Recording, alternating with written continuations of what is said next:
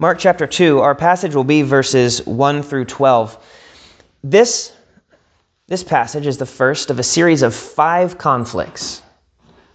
So far, Jesus hasn't really been in conflict with the Jewish leadership. It was hinted at last week, but this is the first of 5 clear conflicts between Jesus and the Jewish leadership.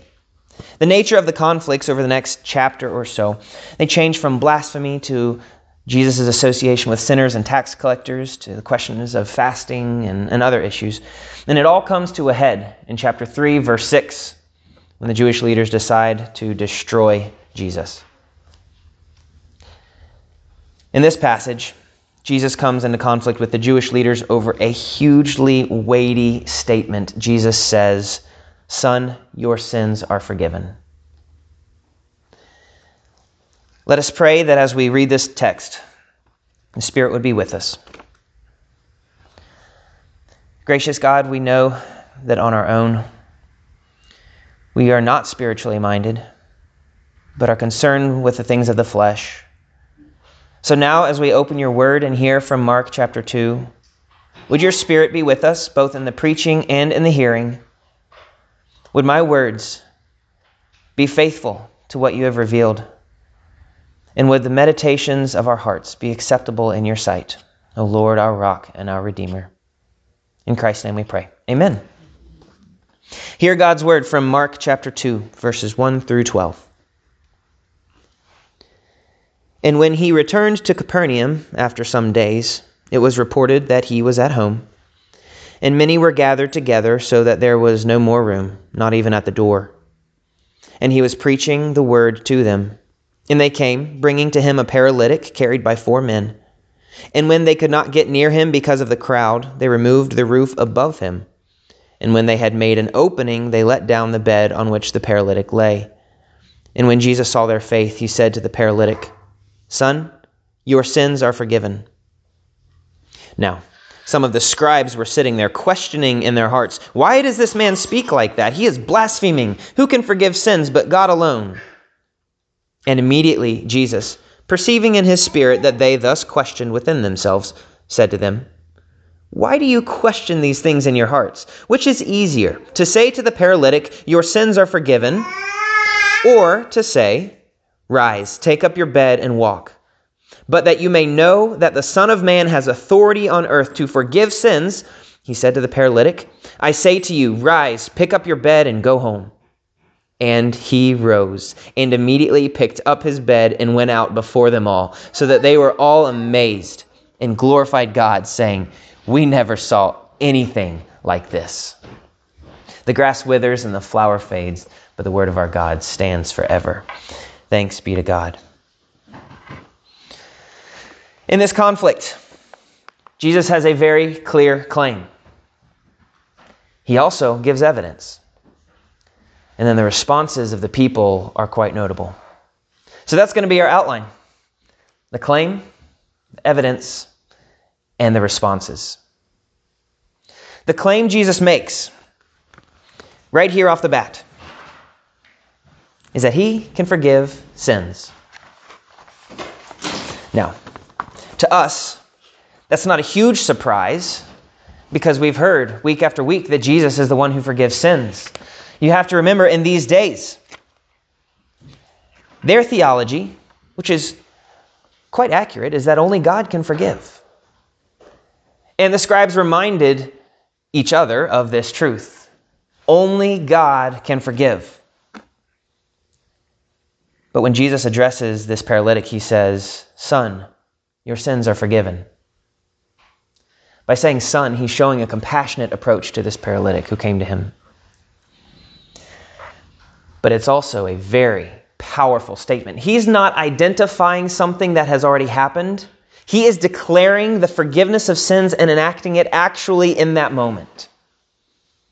He didn't try to shy away from what he had done, and the scribes knew exactly what he was claiming to be doing. As we look at this claim that Jesus can forgive sins, we're going to see that there is some confusion about the forgiveness of sins, and then there are 2 problems with Jesus forgiving sins in this moment. Confusion from the perspective of those who are watching, and problems from the perspective of the scribes.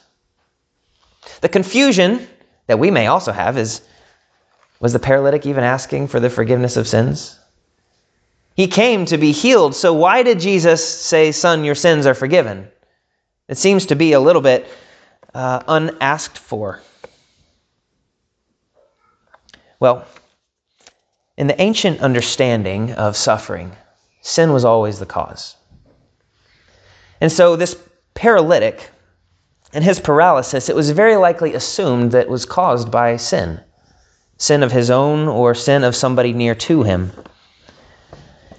We see other examples in Scripture of this happening. In Numbers 12, Miriam got leprosy because of their sins in approaching the Lord. Uzziah also had leprosy for improperly burning incense in 2 Chronicles 26. And Israel had a massive pestilence that wiped out many people because of David's sin in 2 Samuel 24. So sin does, at times, cause specific sins. And one rabbi wrote, now this is not Scripture, but it gives us a glimpse into how people understood the connection at these times. He said, "A sick man does not recover from his sickness until all his sins are forgiven him." That gives us a little bit of glimpse into how they understood the connection between sickness and sin. But we also know that not all sickness and not all suffering are caused by specific sins. There are other examples of that in Scripture. In Job, he suffers not because of any of his own sins. The man born blind in John 9, Jesus was straight up asked by his disciples, "Rabbi, who sinned, this man or his parents, that he was born blind?" And Jesus said, "It was not that this man sinned or his parents, but that the works of God might be displayed in him." But again, the question that the disciples asked showed the assumed connection between sin and suffering on the part of those who were watching. So we have to ask, what is Jesus doing? Is he healing a sin that will automatically heal a paralysis? Is this paralysis caused by the paralytic's sin directly? Or is he simply answering the people, healing a disease that they thought was the direct result of the man's sin, thus meeting them in their understanding? Well, we have to remember Mark's goal here. Mark's goal is to show us who Jesus is. Every time we come to a passage, we have to ask, not why is this miracle here? Is it here for its own sake? It's never here for its own sake. The miracle is here to show us something about Jesus and to affirm his message. Jesus had been preaching. I would be hard-pressed to think that Jesus is preaching about these few things and then would go and do a miracle to affirm his message if it had nothing to do with the healing. And so Jesus has very likely been preaching a message of the forgiveness of sins, and if he hasn't already this evening, he does at this moment. The sins are forgiven. He declares it. He enacts it. And so whether this sin is a direct result of, or this suffering is the direct result of this man's sin, or whether it is simply the way they understood it, it doesn't change what we learn about Jesus. He's the one who can forgive sins. And he is the one who can make whole, who can heal. Even this Christ has the power to forgive and to overcome this brokenness. But there is a connection between sin and suffering that we know to be certain. That is the fact that when Adam and Eve sinned, the world fell into brokenness. So all suffering is the result of sin at one level, even if not directly an individual's sin. But since Jesus can claim to heal this sin, which is rooted in the sin of Adam, if he can claim to heal even this sin, he must also have the ability to forgive the first sin and all its implications. This is a powerful forgiveness. So the paralytic came seeking physical healing, and whether or not he was seeking forgiveness of sins, he got it too. Now there seems to be a problem. Jesus is claiming to forgive sins. The first one is a theological problem. After Jesus said, "Son, your sins are forgiven," in verse 5, look at what the scribes did. They got right to the heart of the issue. They said, "Why does this man speak like that? He is blaspheming. Who can forgive sins but God alone?" Who can forgive sins but God alone? Originally this says, who can forgive sins but one God? that is the exact same language as the heart of Jewish theology. Hear, O Israel, the Lord our God, the Lord is one. This is an attack on the heart of the Jewish theology. If God is not the one who forgives sins, then this is news to the Jewish system. But notice how they ask the question, why does this man speak like that? This man. Now, Jesus absolutely 100% man, but they're missing the fact that he is 100% God as well. And we're about to flesh that out here in a moment. If Jesus is just a man, then yes, he is a blasphemer. And blasphemy is when a person makes himself to be God, and a blasphemer is worthy of death, according to Leviticus 24.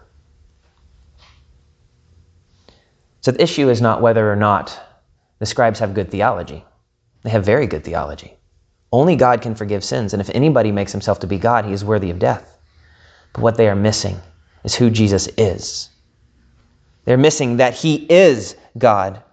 For all the secrecy Jesus has attempted to maintain by commanding the demons to be quiet and telling the leper not to share, there is no lack of clarity about what he is doing here. And in being accused of blaspheming, he doesn't try to backtrack. Instead, he doubles down. Look at verses 10 and 11. He says, "But that you may know that the Son of Man has authority on earth to forgive sins, I say to you, to the paralytic, rise, pick up your bed, and go home."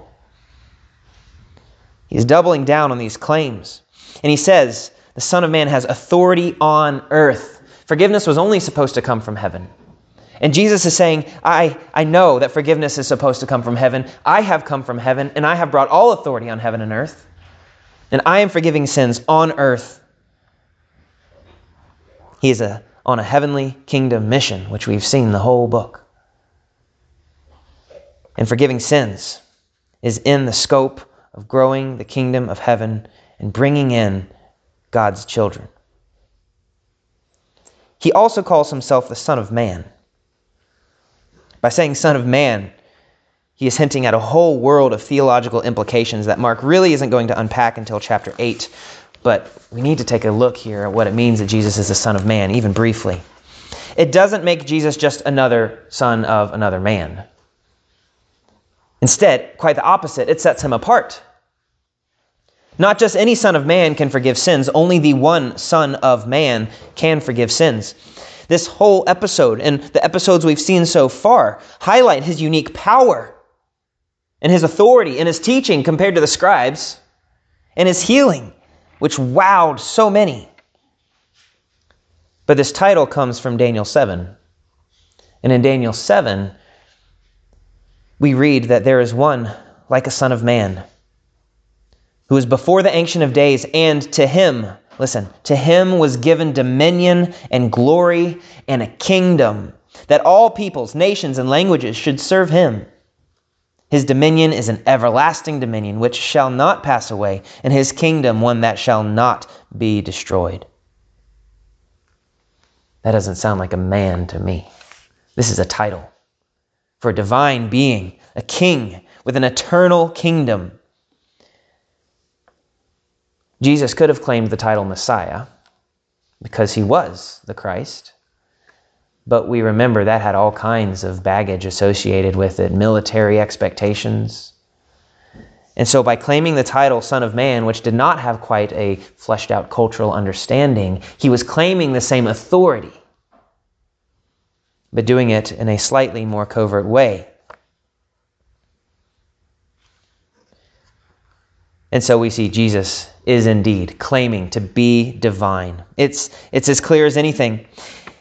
He's claiming to be God, and with such a claim, there will be waves. And we'll see them mounting over the next few episodes. Let's look at another problem with this claim. Isn't blood necessary for sins to be forgiven? Remember, we're dealing with the Old Testament understanding of sacrifices and forgiveness of sins. There is no, according to Hebrews 9, there is no forgiveness of sins without the shedding of blood. A sacrifice is necessary, and that is glaringly absent in this episode. There's no sacrifice. There is no animal being brought. Or at least so it seems. Of course, we know the end. We know the story of the perfect lamb who became the sacrifice, standing right here in this story. And so we wait. Again, as Mark is very carefully unfolding more and more about Jesus, we see that he is the sacrifice that was necessary for the forgiveness of sins. He saw the picture. He knew this man's life, this paralytic's life, from before the foundation of the world, and he knew that he would be the sacrifice to forgive this man's sins in this moment. And so we see by Jesus' claim here that God incarnate gave himself as a sacrifice to forgive all sins and to conquer death and suffering. What a claim. This is the gospel laid out before skeptics and enemies and the elect, all with different responses here in our passage. So that's the claim. And then Jesus offers evidence. The evidence is the miracle. Because again, the miracles don't stand on their own. The miracles serve a purpose, an affirming divine revelation. And so Jesus says, which is easier, to say to the paralytic, your sins are forgiven, or to say, rise, take up your bed and walk? This is a rhetorical question. Which one is easier? It's to say your sins are forgiven because there's no evidence in the moment. If Jesus were to tell this man to rise, take up your bed and go home, and he continued to lie there, he would be powerless.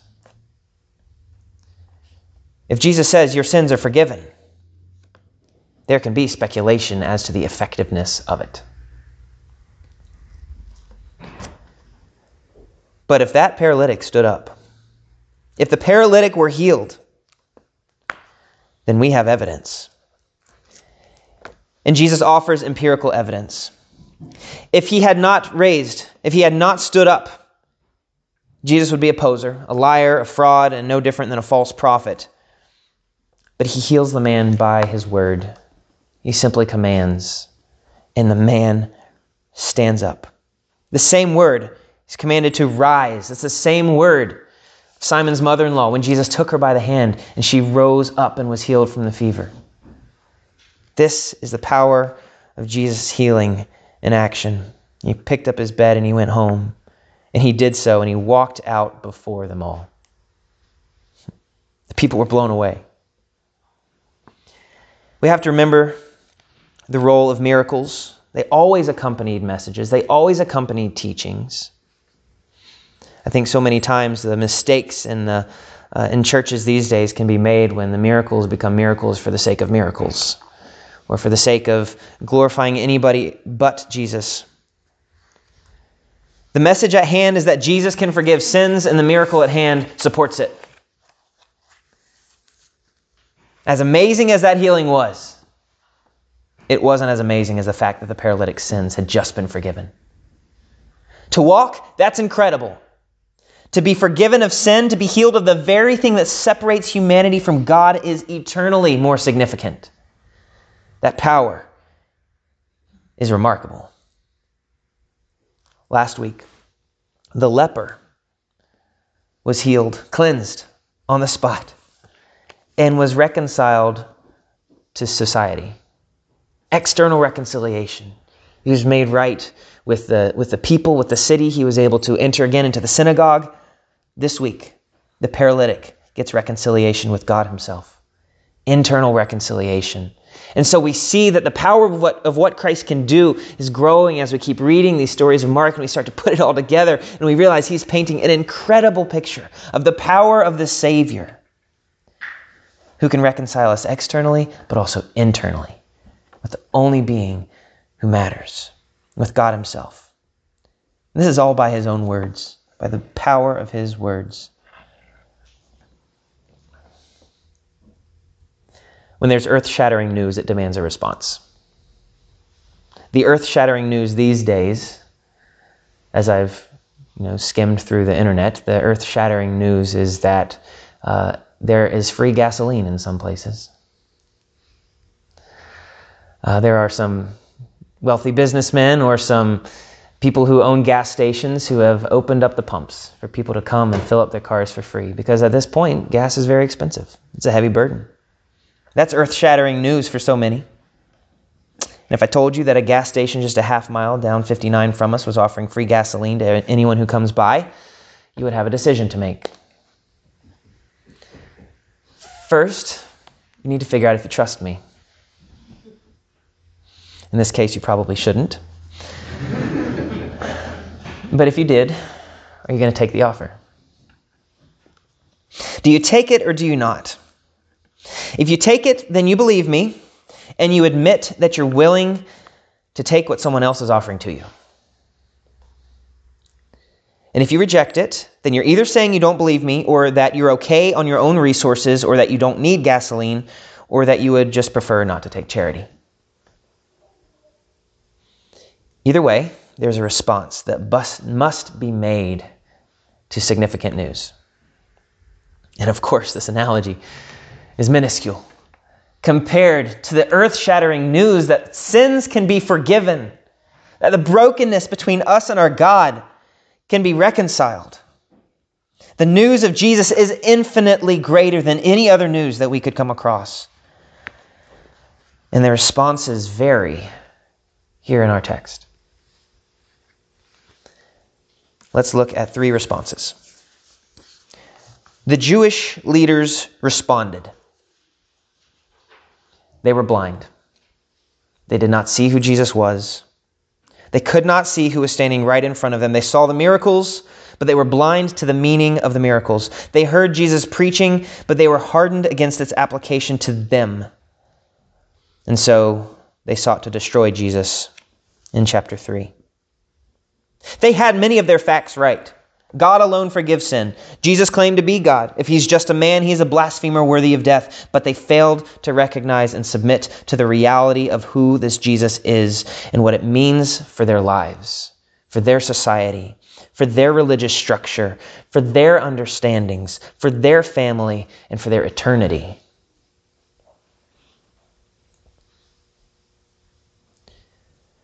And then there was the response of the paralytic.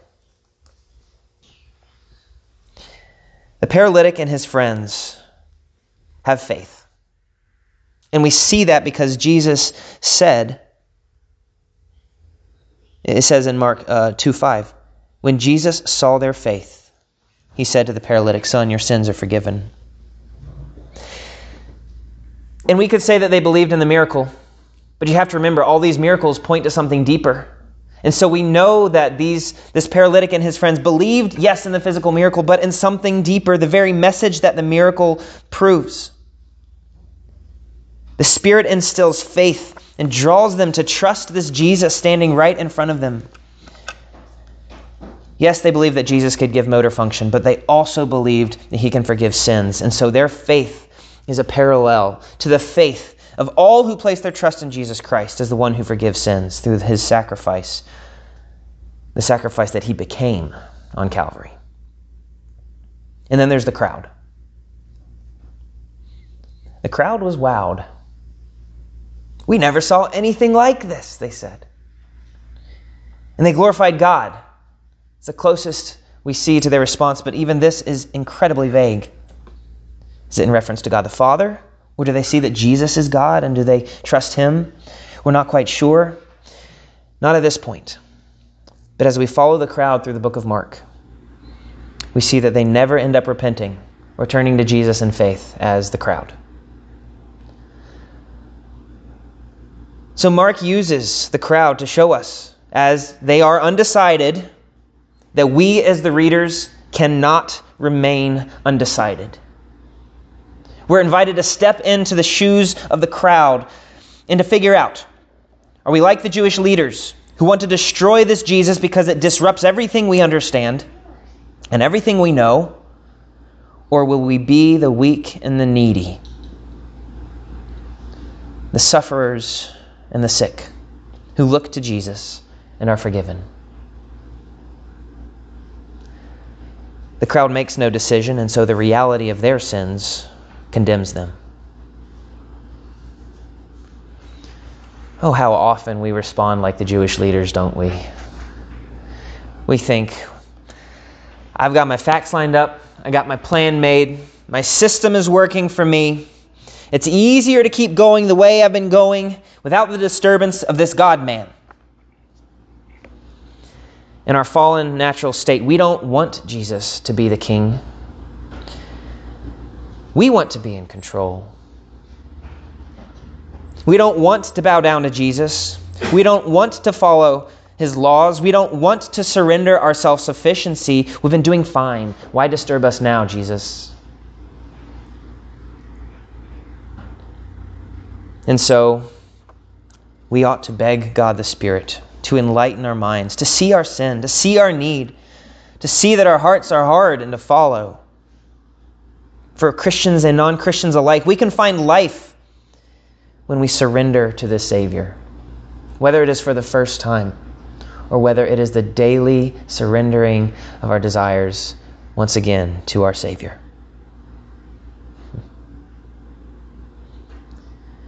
We have to remember that this Jesus that we follow doesn't just talk about the plan for salvation. He is the plan of salvation. And so we ask that we would respond like the paralytic and his friends. And their faith was not some abstract feeling. So many times we think faith needs to be this feeling that we conjure up, this emotion. Let's break it down a little more concisely. Their faith had an object. They were looking at something. They were looking at the Savior. They were focused on Jesus. They tore through the crowd and literally through the house to get to Jesus. He was the object of their faith. We're not saved by faith itself. In fact, we're saved by grace through faith. But that faith must be directed at Jesus. It's the object of our faith that saves us. It is Jesus himself, and so our faith is the means by which we receive all that he has done.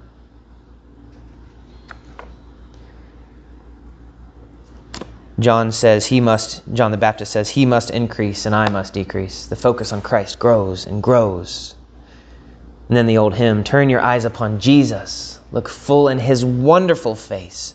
And then we see the things of earth grow strangely dim. And in one of the oldest hymns that we sing in the church today, Be Thou My Vision. This old English is really beautiful. Be Thou my vision, O Lord of my heart. It's saying, Lord of my heart, be what I see. Would everything else be not to me, except that you are. That's the object of faith.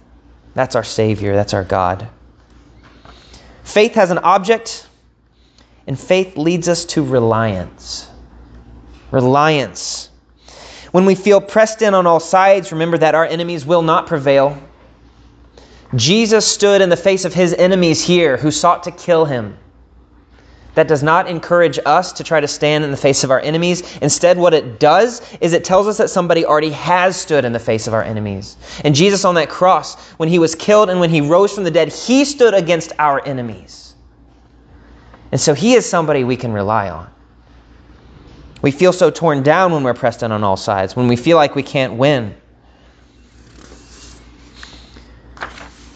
But faith in Christ relies on him.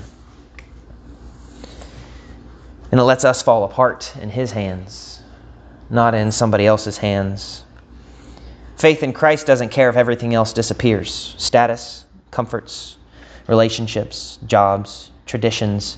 Take them all and give me Jesus. He's reliable. And a faith that relies on Christ says, you can have all this world. Give me Jesus. And when we have Jesus, we trust that he will do as he has promised. He will give rest to the weary and healing to the broken. And this faith, leads to obedience. You've heard the term, the obedience of faith. If we love Christ, we'll keep his commandments. And every time we fail, we remember he died for us anyway. Christians, how often we don't obey. And sometimes we directly disobey. We let our anger flare up again. We maintain that grudge because it's our only meager control of the situation. Let go of that anger. Let go of that grudge and obey Christ who says to forgive. And we let our selfishness get in the way of caring for others. We make sure that we have everything we need lined up and 3 backup plans before we even consider helping somebody else. What about the command of Jesus to consider others as more important than yourselves? And the promise that He will take care of us. I see the obedience of faith among the people of Christ Presbyterian Church. I see mentoring going on. And it changes lives. I see people sharing faith, hospitality, inviting people into each other's homes. I see honest conversations about the struggles of life. I see people pointing each other to Christ. And I see people encouraging each other to love and to good deeds. That's what the obedience of faith looks like. Let's keep our eyes on the Savior. Let's keep living out of what He has offered, the forgiveness of sins. He is God. Then all these vestiges of our slavery to sin will fade away. Praise the Lord. Let us pray. Dear Father, You designed this salvation before time began, and we are grateful to be the recipients of the work of Jesus. Would we not harden our hearts against the person of Jesus and the work of the Spirit in our lives? Would we see Jesus alone, and would Your Spirit kill our fleshly desires? And would our faith be set on our Savior, who has the authority to forgive sins and did so on earth 2,000 years ago? It's in His precious name we pray. Amen.